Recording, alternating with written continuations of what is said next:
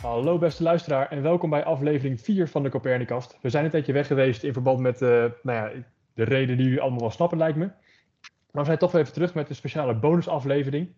Waarin we gaan praten over natuurlijk het coronavirus. Maar maak je geen zorgen, we gaan niet doen alsof wij opeens viroloog of epidemioloog zijn. En we gaan het namelijk hebben over hoe het coronavirus ons onderzoek beïnvloedt. En vooral wat er in ons onderzoeksveld allemaal gebeurt dankzij het coronavirus. Want het coronavirus heeft een enorme impact op de maatschappij. En dus ook op onze onderzoeksonderwerpen. En we dachten dat het misschien wel interessant is om een keer iets te vertellen over hoe dat in elkaar zit en hoe dat zich ontwikkelt. Toch? Ja, en daarom is het dus een soort van bonusaflevering. Omdat jullie weten dat normaal gesproken we niet heel erg inhoudelijk over ons onderzoek praten. Maar meer over het leven van een zielige onderzoeker. Maar we gaan het daar deze keer wel over hebben. Ik hoop dat het heel erg bevalt. Ja, ik ook. En Jip, laten we met jou beginnen. Ja, ik doe onderzoek naar duurzame start-ups. En dan vanuit eigenlijk 2 oogpunten. Kijk naar sowieso hoe gaat de transitie naar duurzaamheid. Dat is een deel van waar ik onderzoek doe. En dan welke rol spelen specifiek start-ups hierin. En ik kijk ook heel erg naar, op welke plekken komen die start-ups nou meer voor dan andere. En een van de fascinerende dingen van die duurzaamheids-startups is dat je zowel te maken hebt met dat ze een kleine rol spelen in een grote maatschappelijke verandering. En je ziet dat wat er rondom duurzaamheid gebeurt ontzettend beïnvloed wordt door de huidige situatie. Maar daarnaast zijn start-ups bedrijven die eigenlijk altijd bezig zijn met hoe komen we eigenlijk volgende maand weer aan genoeg geld. Is het vaak een gevecht om toch in het begin je product te ontwikkelen, inkomsten te hebben. En wat dat betreft heeft het coronavirus ook op die specifieke start-up groep een gigantische impact. Dus wat je daar ziet is dat op eigenlijk 2 velden er allebei ontzettend door beïnvloed worden. Deels op andere, deels op dezelfde manieren. En dat maakt het best wel ingewikkeld om dat ook nou te duiden van hoe verandert dit precies. Oké, maar wat voor invloeden merk je dan dat deze coronacrisis heeft op de start-up zelf? Wat je eigenlijk ziet is dat op dit moment investeringen gewoon echt minder gedaan worden. Dus je ziet dat veel investeerders dichter op hun portemonnee zitten. In Nederland hebben we ook een organisatie die bezig is met we moeten meer start-ups supporten. Die heet TechLeap. En die zijn eigenlijk vanaf dag 1 ontzettend bezig geweest met in kaart brengen, waar gaat het nou eigenlijk fout bij start-ups? En wat je ziet is dat de maatregelen, en dat is dan meteen ook wel een bruggetje naar Jaap, maar de huidige maatregelen om ondernemers en ZZP'ers in stand te houden op basis van hun inkomen van vorige maand of een aantal maanden terug, dat is voor start-ups nog niet zo relevant, want die hebben eigenlijk nog geen inkomen en zijn bezig om iets te bedenken dat in de toekomst moet geven. Dus het idee dat ik ook heb, is dat ze vallen wat dat betreft een soort van ook een beetje buiten sommige van de maatregelen om start-ups te supporten. En je ziet ook dat in Frankrijk, maar ook recent in Nederland, dus de overheid ook bezig is met hoe moeten we nou specifiek deze groep gaan helpen? En dat best wel een lastige uitdaging is. Is dat een groep die proportioneel veel risico loopt? De start-up community? Ik denk dat ze sowieso extra risico lopen. Dus ik las laatst ook dat er nu gekeken werd naar hoeveel maanden kunnen start-ups het eigenlijk uithouden in de huidige situatie. En het grappige is dat was een hele korte periode. Dat was een paar maanden. Maar is dat zo? Dat is eigenlijk ook al zo zonder de crisis. Alleen, op dit moment als ze niet nieuwe financiering binnen gaan halen doordat alles stil ligt, dan lopen ze denk ik een groter risico. En ook veel start-ups worden eigenlijk door mensen beschat die hun eigen geld erin hebben. Die mensen op niet vaste contracten in dienst hebben. Dus ik denk dat zowel voor de werknemers bij start-ups als voor degene die ze opgezet hebben, het best wel een groot risico is. En wel echt een groter risico dan in sommige andere gebieden. Oké, en zie je dan bijvoorbeeld ook al massaal faillissement onder start-ups of zo? Of is dat nog te vroeg? Ik ben daar dus ook dat een beetje in de gaten aan het houden geweest. En ik vind dit ook best wel een interessante vraag, waarbij ik ook zit te nadenken, hey, moet ik iets van een database gaan bijhouden om dit te gaan trekken? Dus moet ik eigenlijk nu gaan kijken welke start-ups zijn er nu allemaal en welke zijn er over een paar maanden nog? En is dat dan anders als de periode vorig jaar? Dus daar ben ik ook wel een beetje mee aan het spelen van, moeten we dat gaan bijhouden? Heel massaal zie ik het nog niet. Maar ik heb wel het vermoeden dat dat wel gaat gebeuren. En daar, ik denk dat dat wel iets is waar de start-up wereld zich zorgen om maakt.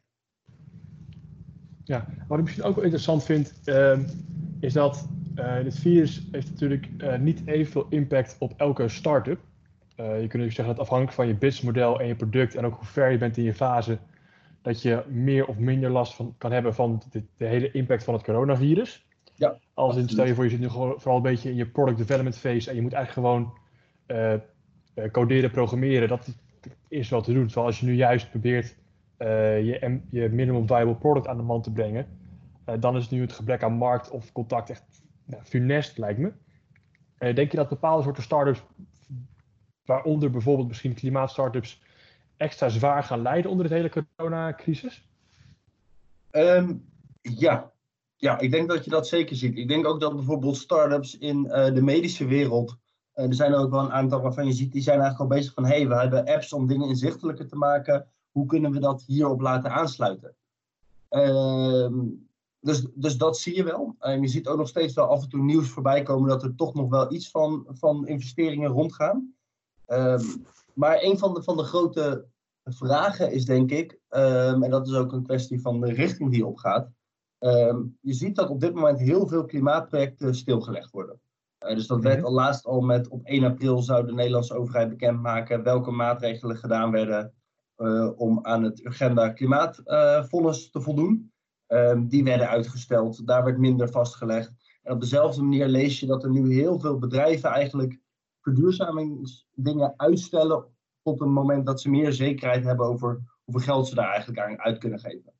Dus wat dat betreft is duurzaamheid wat vaak zowel een, zeg maar, even financieel wat twijfelachtiger is dan andere start-ups, maar wel meer waarde toevoegt qua klimaat of sociaal gebied, denk ik dat duurzame start-ups het veel moeilijker krijgen.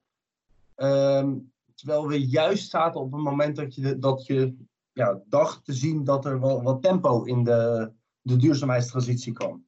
Dus wat dat betreft maak ik me daar wel extra zorgen om, ja. En ben ik ook wel aan het nadenken geweest van, wat zou je nou kunnen doen om dat te voorkomen? Want dat zou denk ik een heel negatief vervolgaspect zijn. Op het moment dat je nu eigenlijk de aanpak van de klimaatcrisis vertraging oploopt. En dat is natuurlijk al wel eerder gebeurd door in elk geval financiële crisis. En dan wil ik niet de financiële crisis van 2008 met nu vergelijken. Maar dat heeft wel echt vertraging opgeleverd in heel veel klimaatmaatregelen. Omdat het andere prioriteiten waren. Waarom wil je die crisis niet met nu vergelijken? Ik denk toch dat de oorzaak verschilt. Dus de oorzaak zat daar veel meer financieel, terwijl het hier gewoon om gezondheid gaat. En wat ik daarmee eigenlijk probeer te zeggen is dat het natuurlijk heel terecht is dat we op dit moment super hard focussen op het oplossen van deze crisis. Maar dat we denk ik heel voorzichtig moeten zijn met voorkomen dat we hierdoor de klimaatcrisis nog weer veel erger laten worden dan als we die wel nu hadden aangepakt.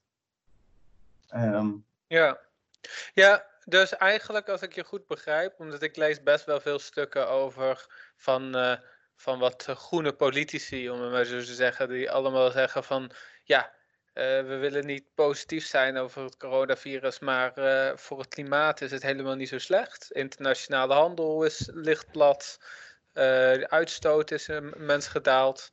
Maar jij zegt eigenlijk, op de lange termijn is het misschien meer slecht dan goed, omdat al die groene innovatie allemaal in de problemen komt. Ja, ik denk dat het zowel een positief effect zou kunnen hebben als een negatief effect zou kunnen hebben. En je ziet, vind ik, dat je op dit moment heel veel mensen leest die zeggen het gaat een positief effect hebben. En ik denk dat sowieso is dat heel moeilijk om te zeggen, want het is gewoon een hele erge crisis. een heel erg fenomeen. En moet je niet, daarom heb ik ook een hekel aan de term never waste a good crisis. De crisis is niet goed. Maar ik denk wel dat het belangrijk is om te beseffen dat die positieve effecten die we nu op de korte termijn zien voor het klimaat, minder luchtverkeer, misschien minder transport, dat is niet een effect dat gaat blijven als je daar niet het systeem verandert. En als je niet zorgt dat je duurzamer gaat vliegen, dat je met elektrische auto's gaat rijden in plaats van met benzineauto's. Dus een crisis is in het verleden vaak een kantelpunt geweest. En het is een mogelijkheid om daar een kantelpunt dat te gebruiken om andere crisissen te voorkomen in de toekomst. Maar de aanname dat dat automatisch zo is, en vooral de aanname dat dit korte termijn effect het oplost, dat is denk ik een hele gevaarlijke, want dat is absoluut niet het geval. Voor mijn gevoel. Ja. Ik denk wel ook dat er ook misschien op de andere kant een soort van positieve lange termijn maatregel kan komen.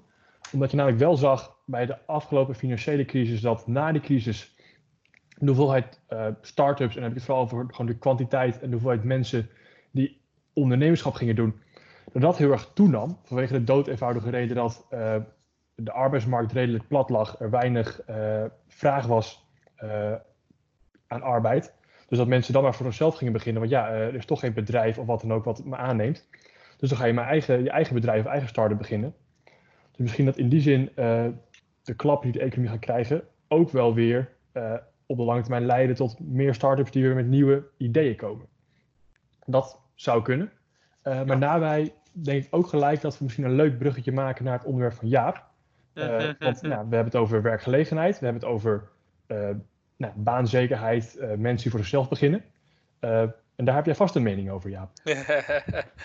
Nou, een mening. We zijn hier wetenschappers, hè. Een van de dingen die ik wel wou zeggen nog, wat ik interessant vind van je, Jip, is, je hebt het dus, je zegt dat je niet wil vergelijken met de 2008-crisis. Maar er is juist een geweldig boek geschreven, dat heet The Strange Non-Death of Neoliberalism. Dat eigenlijk dat ook als een hele bijzondere crisis stelt. Want die zegt, elke crisis is ook een mogelijkheid voor een paradigmawisseling, voor een verandering in de systemen. En dat boek legt eigenlijk uit dat in 2008 die verandering niet is gekomen.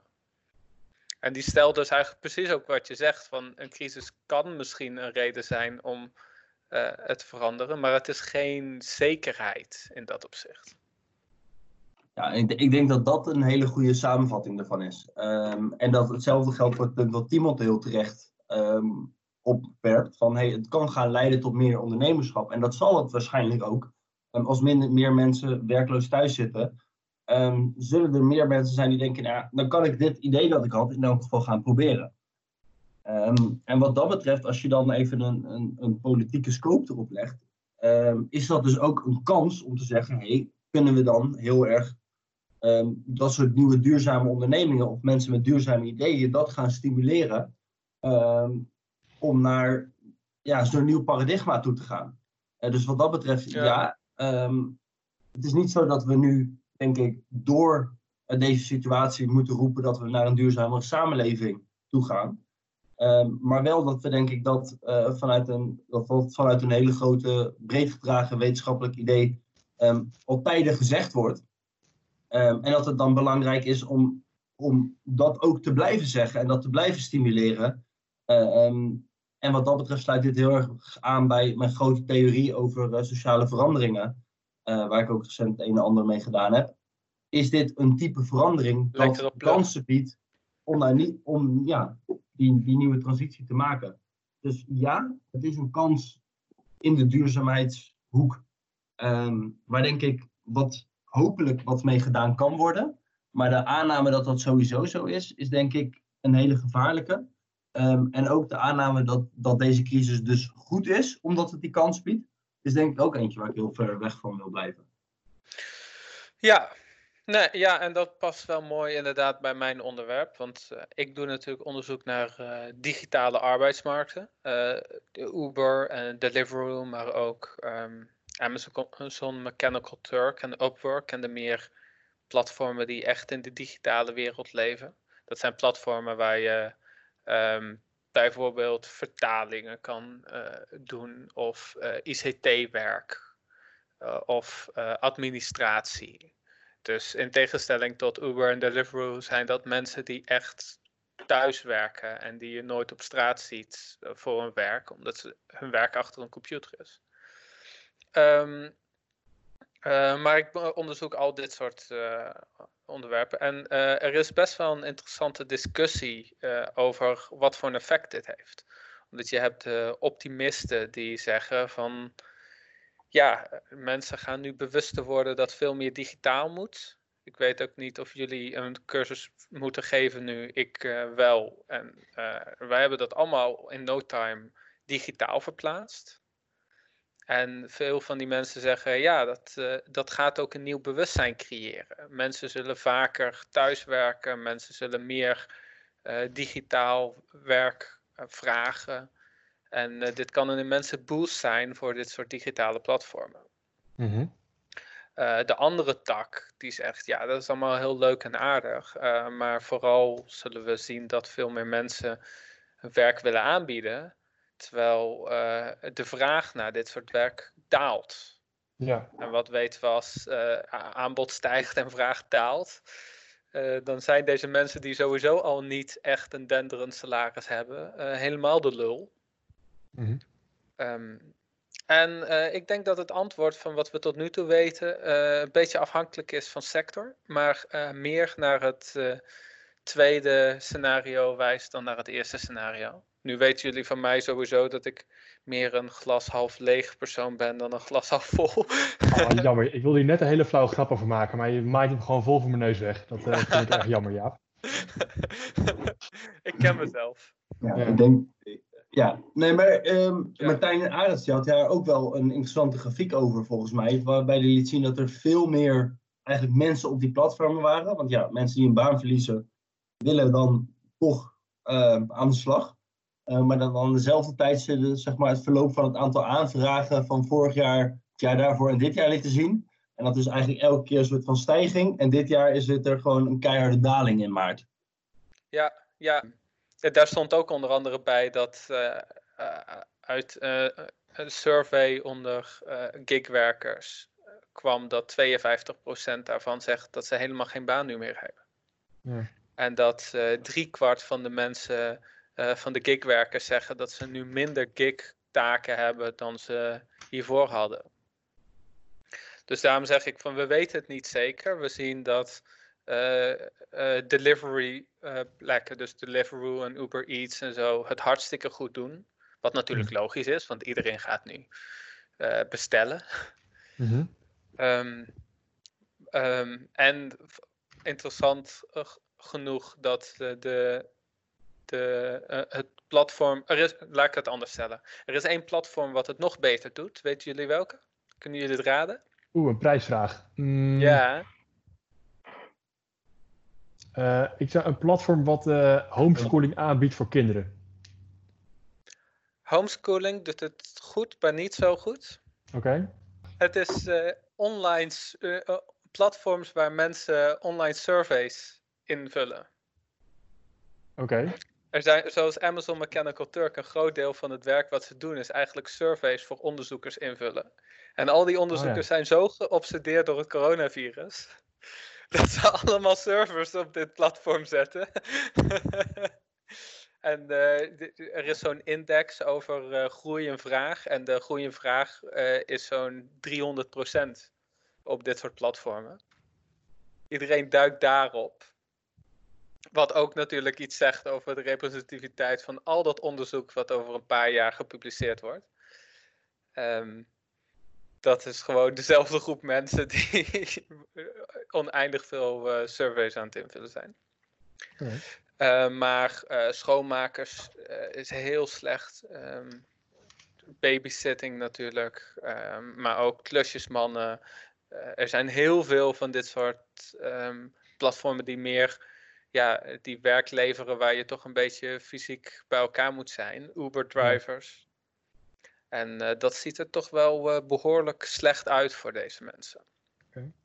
En we hebben het met bij Jips onderwerp al eventjes gehad over paradigmaverschuivingen en wat een crisis kan doen met een paradigma of met een bepaald concept.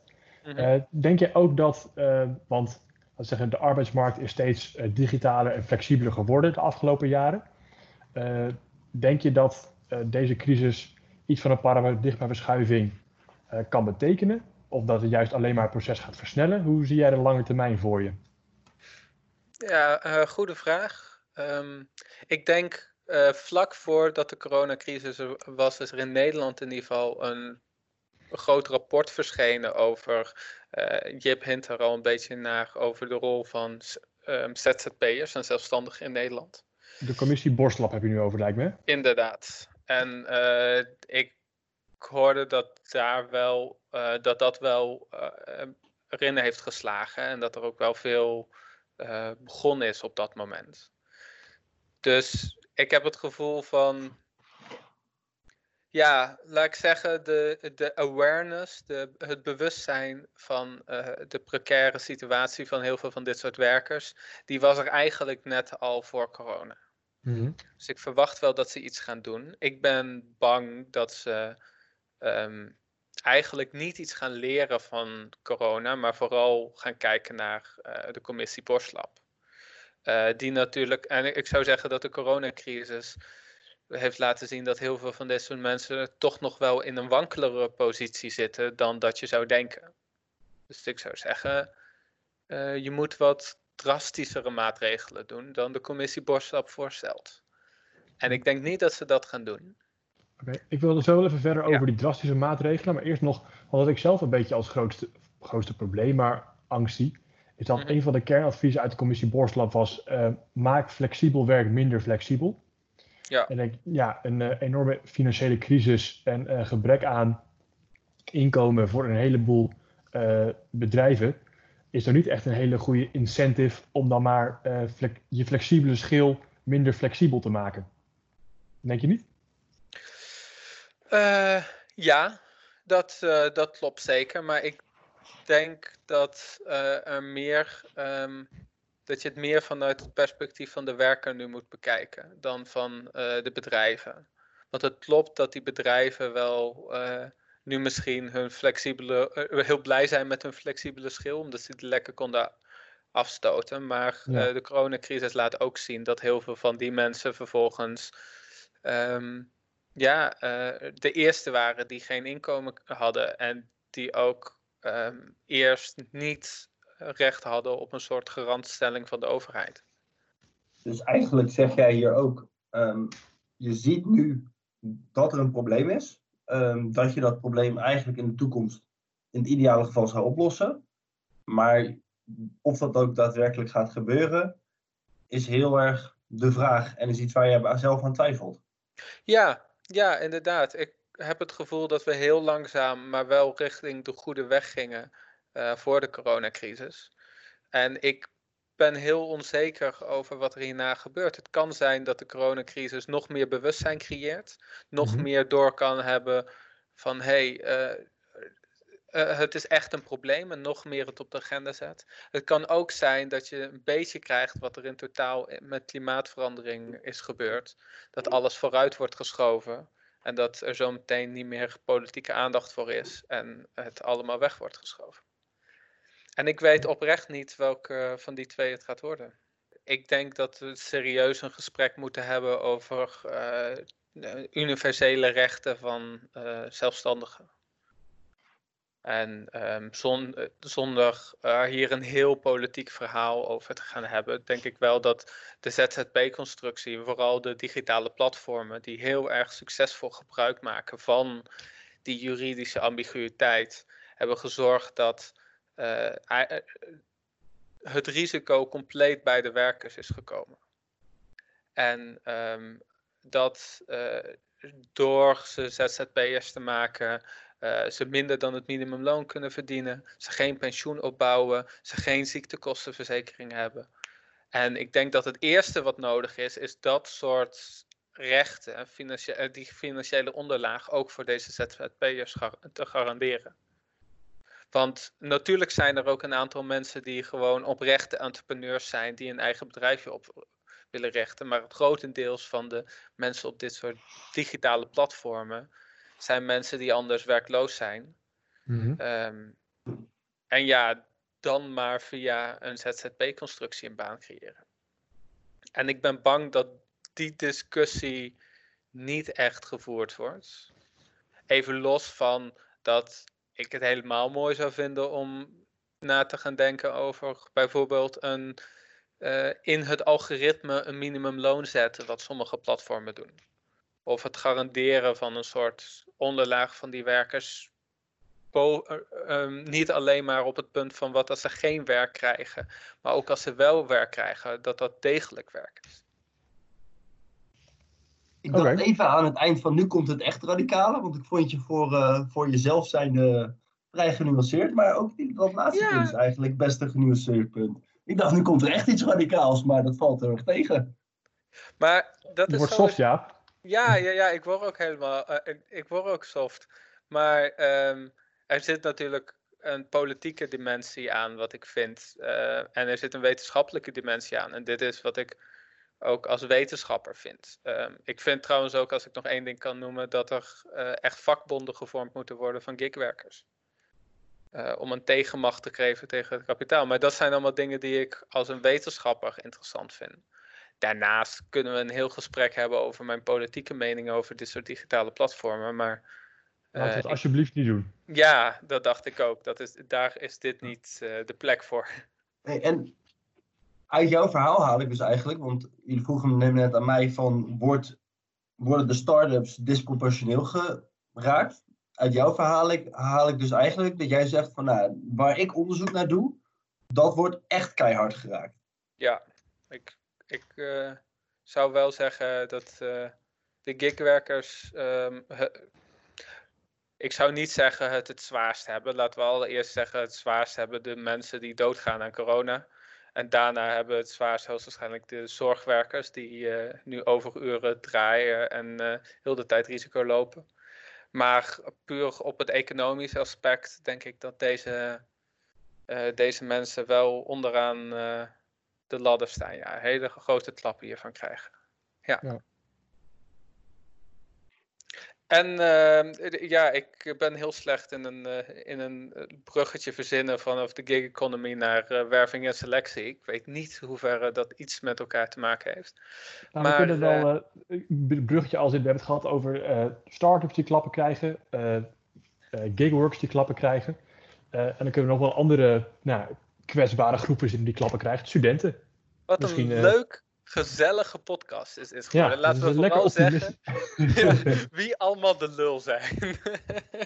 Ik vind het wel verbaasd. Het is wel verrast dat een podcast die zich afspeelt in de context van een wereldwijde pandemie niet optimistisch is. Dat had ik nou eenmaal niet verwacht. Dat vind ik heel bijzonder. Ja.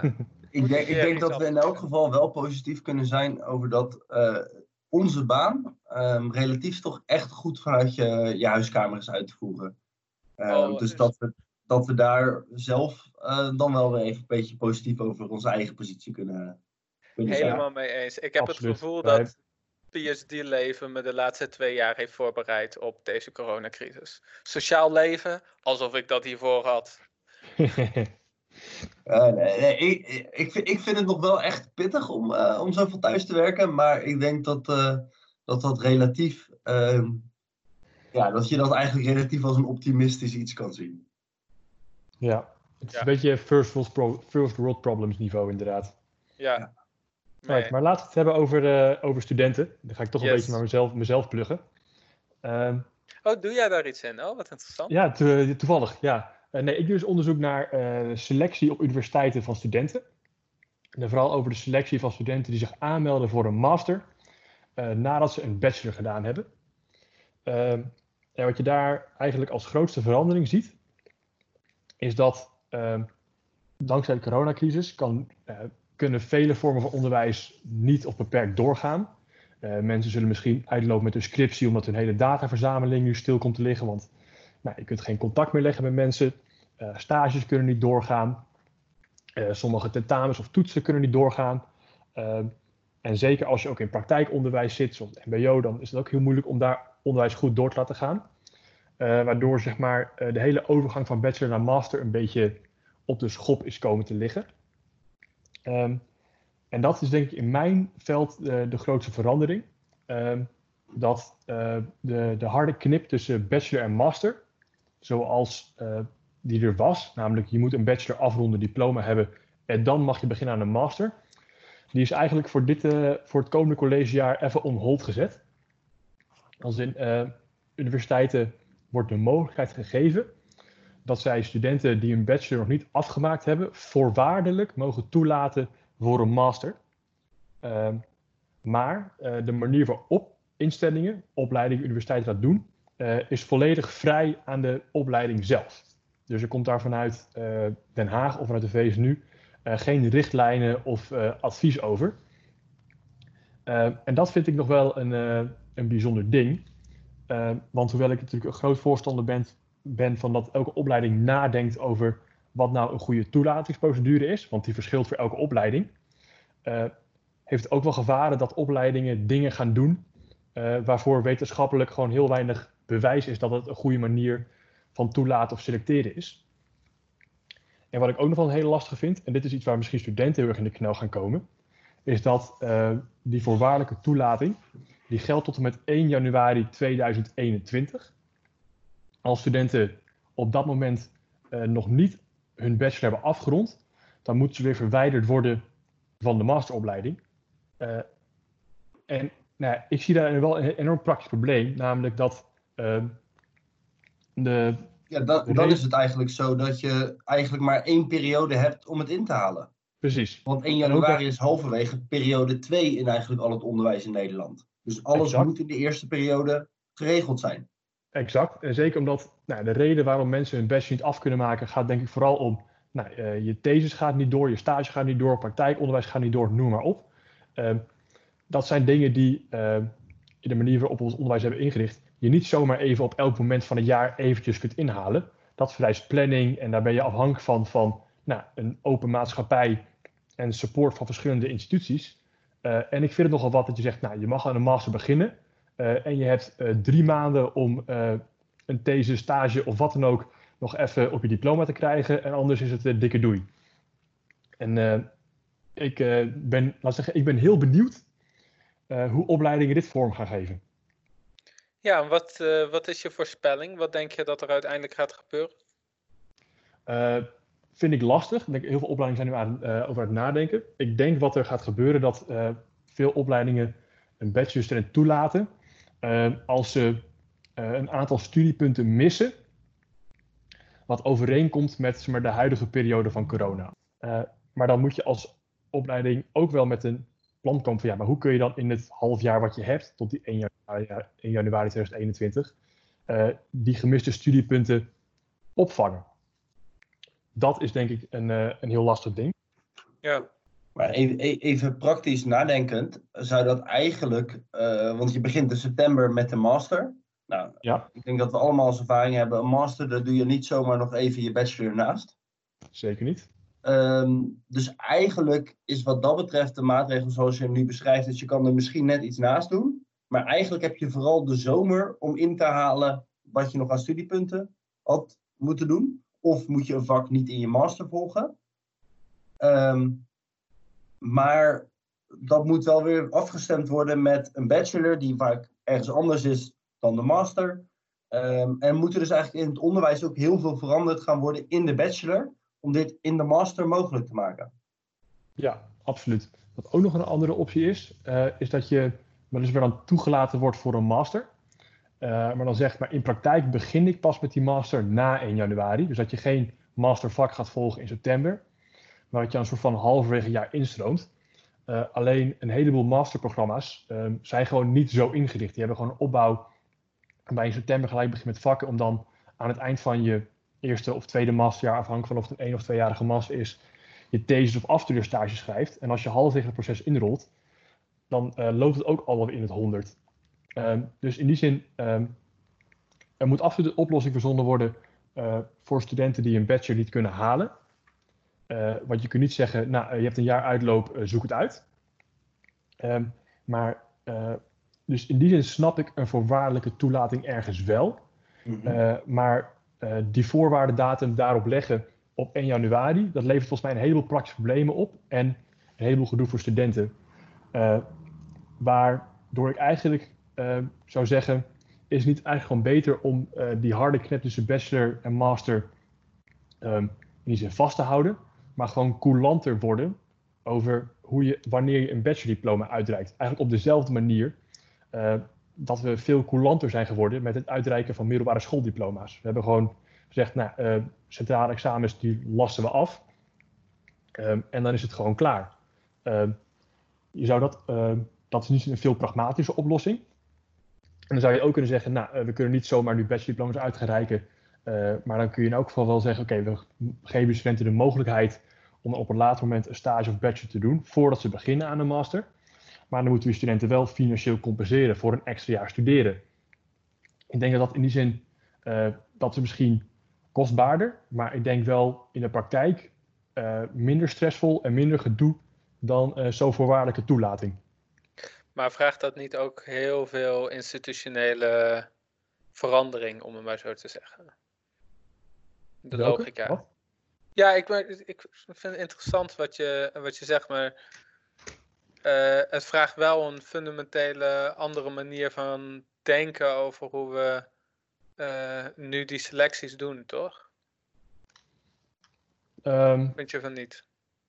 Weet ik niet. Misschien moeten we sowieso iets compleet veranderen, hoor. Maar... Ja, weet ik niet. Als ik kijk naar selectie en master, dan is toch het grootste ding van zo'n toelatingsproces is kijken of een student in zijn hele bachelorcarrière de voorkennis opgedaan heeft om in een master te kunnen functioneren. Want de master is zeker onderzoeksmaster, is een diepgaande wetenschappelijke opleiding waarvoor je gewoon bepaalde voorkennis nodig hebt.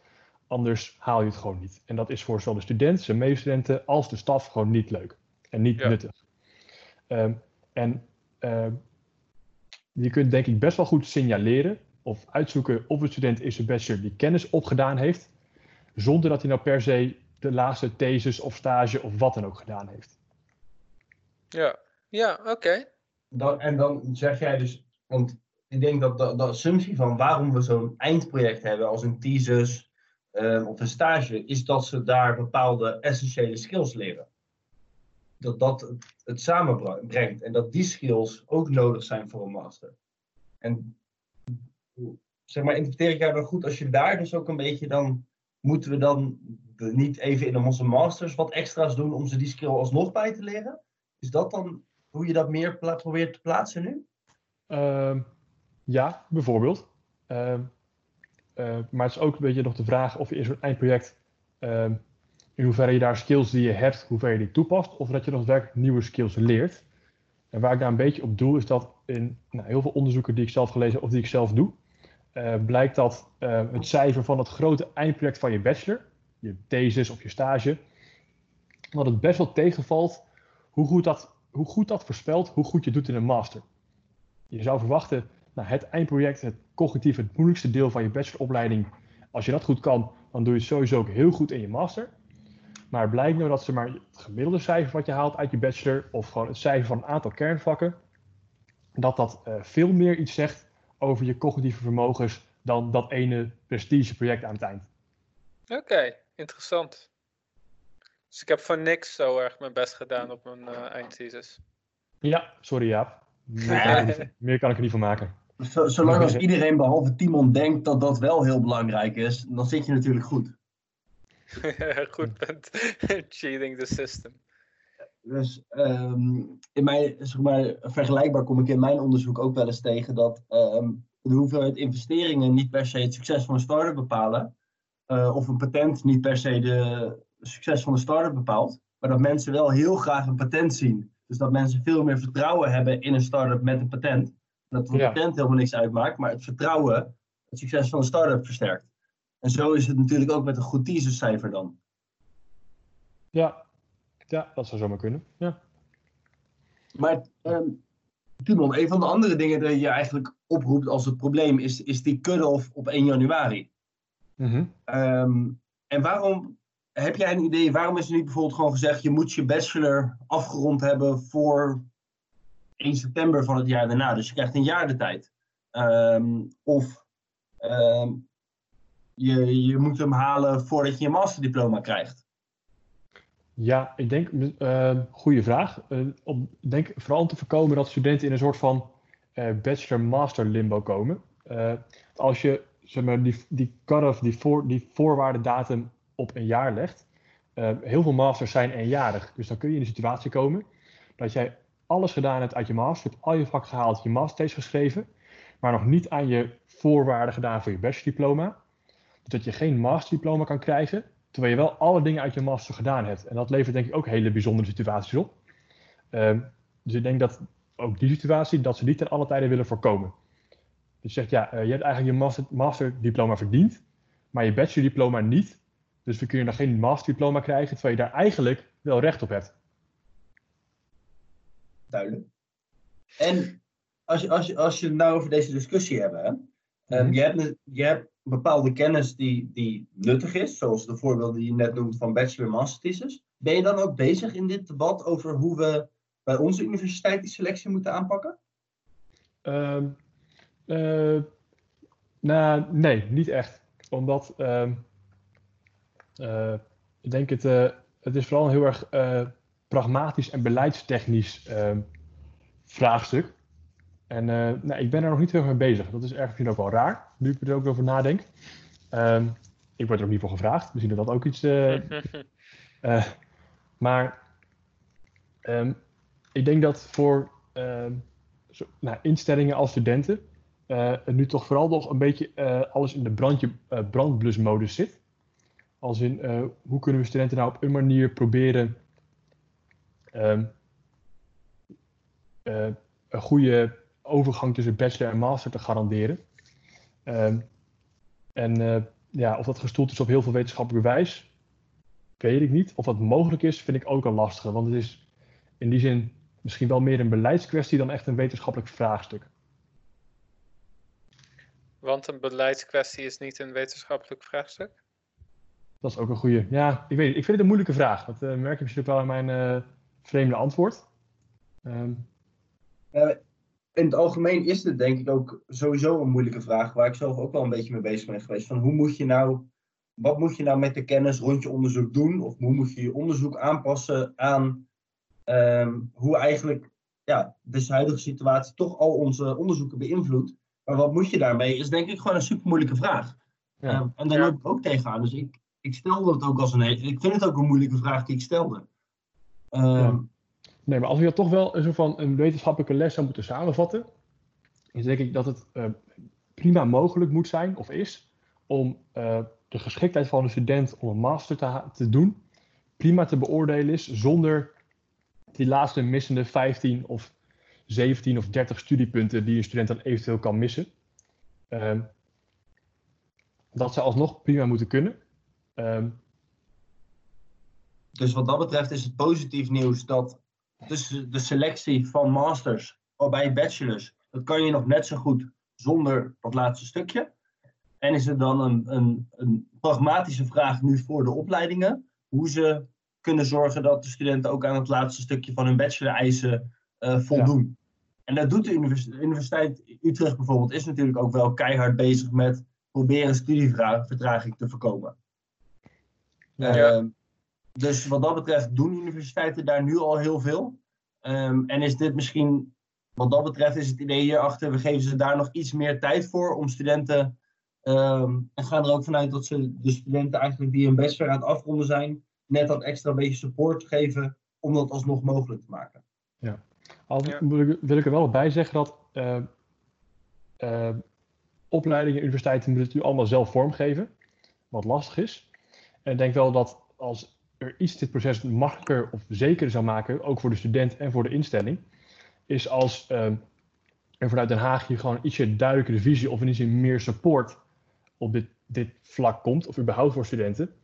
Want ik vind dat eerlijk gezegd wel vrij schrijnend. En dit is iets wat een beetje op het snijvlak ligt van wetenschap en politiek, of mijn mening.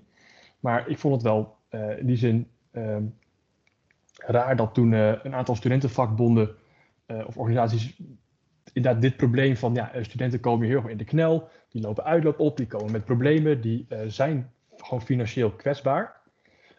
En dat de oplossing die aangedragen werd, studenten kunnen wel meer geld lenen. Maar dat is juist hun probleem. Dat ze geld moeten lenen, waardoor ze op de lange termijn financieel nergens komen. Waardoor je het hele probleem van klem zitten en de kwetsbaarheid alleen maar groter maakt. En om de oplossing daarvoor gewoon puur bij instellingen neer te gooien, ja, daar vind ik een beetje raar. Ja, dus de kwetsbaarheid van studenten vanuit een financieel oogpunt, doordat het leenstelsel de afgelopen tijd is ingevoerd, dat al laat zien dat studieschulden heel erg toenemen. Dat daar als oplossing van dat iedereen's bijbaantje stil ligt en dat mensen misschien studievertraging oplopen, wordt gezegd, ja, leen nog maar wat extra. Ja. Dat is wel gewoon een beetje pijnlijk om te zien. Ja, vooral ook omdat de eerste data die we zien, het blijkt wel uit dat sinds het instellen van het leenstelsel, dat studenten met een, laten we zeggen, underprivileged achtergrond, studenten met een migratieachtergrond, studenten met lager opgeleide ouders, met minder rijke ouders, dat die al minder vaak gaan studeren dankzij het leenstelsel, als ze gaan doen een negatieve zelfselectie. Dat zal niet minder worden door een coronacrisis. En als je dan ook de studenten nog dwingt om meer geld bij te lenen, dan denk ik dat je alleen maar meer ontoegankelijkheid creëert in het hoger onderwijsstelsel. Ja, dus eigenlijk is dit een situatie die nog het effect dat we een aantal jaar geleden hebben gezien, wat een negatief effect heeft op ongelijkheid, nog een stukje versterkt. Met daarbovenop eigenlijk ook nog dat het geld dat toen aangegeven was, zou ook naar beter onderwijs gegeven. En dat is de afgelopen tijd toch ook weer op een bepaalde manier een beetje tricky herverdeeld. Dus nog wel wat dat betreft de politieke effecten daarvan twijfelachtig zijn. Ja. Maar in hoeverre is het een langetermijn effect waar je het dan over hebt, Timon? Omdat ik snap dat die mensen, die studenten nu in de problemen komen. Mm-hmm. Maar die zijn nu al bezig aan hun studie. Mm-hmm. En ik wil dat niet bagatelliseren hoor. Maar ik wil ook nou niet doen van als je gaat zeggen het is een extra barrière voordat ze gaan studeren. Deze mensen zijn al aan het studeren. En als de coronaviruscrisis binnenkort opgelost is dat niet een probleem voor de volgende generaties? Of denk je dat dat toch anders is? In die zin heb je gelijk. Ik denk een wetenschappelijke verklaring die ik zou kunnen geven, waardoor ik denk dat het op lange termijn alsnog wel effect kan hebben, is dat er wel onderzoek geweest is, vooral in Amerika, naar een soort van het role model fenomeen. Dat als studenten met een andere etniciteit of migratieachtergrond, lager opgeleide ouders of studenten van het platteland, als je die ziet slagen in jouw community op de universiteit, dan dat de kans vergroot dat jij er ook heen gaat en dat jij niet meer aan negatieve zelfselectie kunt doen. Ja. En als een heleboel mensen uit die kwetsbare groepen nu in de problemen komen en een diploma niet halen of financiële schade oplopen, dat hun rolmodelmogelijkheden beïnvloedt, wat op lange termijn wel een negatief effect kan uitspreiden in hun sociale kringen. Oké, ja. Dus om een soort van... En dat zeggen, dit is niet zeg maar een effect wat al bestudeerd is in Nederland in deze context, of dat iets met data hard kan maken, maar dat is iets wat ik wel zou kunnen verwachten op basis van dit soort studies op dit soort terreinen die er al wel gedaan zijn. Ja, dus eigenlijk wil je zeggen tegen al onze luisteraars, maak die studie af. Koop die auto. Nee, koop niet die auto, koop die fiets. Koop een hele snelle, milieuvriendelijke fiets. Maar zorg dat je een rolmodel wordt voor de komende generaties. Precies. Be the best you can be. En nog even een iets ander onderwerp rond de instroom van de masters. Ja. We hebben natuurlijk binnen Europa best wel veel uitwisseling van studenten tussen verschillende landen. Ja, veel buitenlandse studenten, er is veel te doen rond internationalisering, of je dat nou goed of slecht vindt.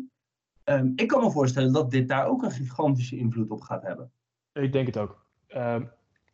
In de eerste getallen die we zien, blijkt dat de aanmeldingsinstroom van buitenlandse studenten dat die redelijk hetzelfde is als de afgelopen jaren. Maar in de praktijk zie je altijd een enorm verschil tussen de aanmelddata en of studenten ook daadwerkelijk verschijnen op het programma. En het is denk ik zeer aannemelijk dat buitenlandse studenten die daadwerkelijk hier komen studeren of Nederlandse studenten uit het buitenland gaan, dat die stromen voor het komende collegejaar in ieder geval, en misschien ook zolang corona nog een ding blijft voor de latere collegejaren, dat die enorm opdroogt. Oké. Dat zou me niks verbazen. Met alle financiële gevolgen voor de universiteiten die daarmee te maken hebben. Ja, om maar iets te noemen. Ja. Oké. Lekker positieve podcast hebben we weer gehad, mensen. Nou, weer. De vorige waren wel positief, toch? Dat klopt. Maar ik moet zeggen, ondanks misschien sombere materie, ik heb ervan genoten. Dat is leuk mooi. Om weer eens te horen waar jullie mee bezig zijn. Ja, ik ben ook nog wel benieuwd, maar dat is denk ik voor een andere keer, is of we van plan zijn om iets met de hele situatie te gaan doen in ons onderzoek. Dus Jaap, om te kijken of jij iets met de Gig-platform data wil gaan doen om te kijken of dat nou echt zo anders is. Timon, ga jij iets doen met of de selectie dit jaar anders verliep? Voor mezelf ga ik iets doen met de kwaliteit van start-up ecosystemen. Ik ben ook wel benieuwd om daar later nog een keer met elkaar op terug te komen of we dat van plan waren en of we dat uiteindelijk dan gedaan hebben. Ik ben voor. Dat wordt corona-aflevering 2, beste luisteraar. Bij deze dus alvast een spoil. Als je dit leuk vindt, laat het ons weten. Als je het niet leuk vindt, laat het ons ook weten. Dan kunnen we de onderwerpen nog veranderen.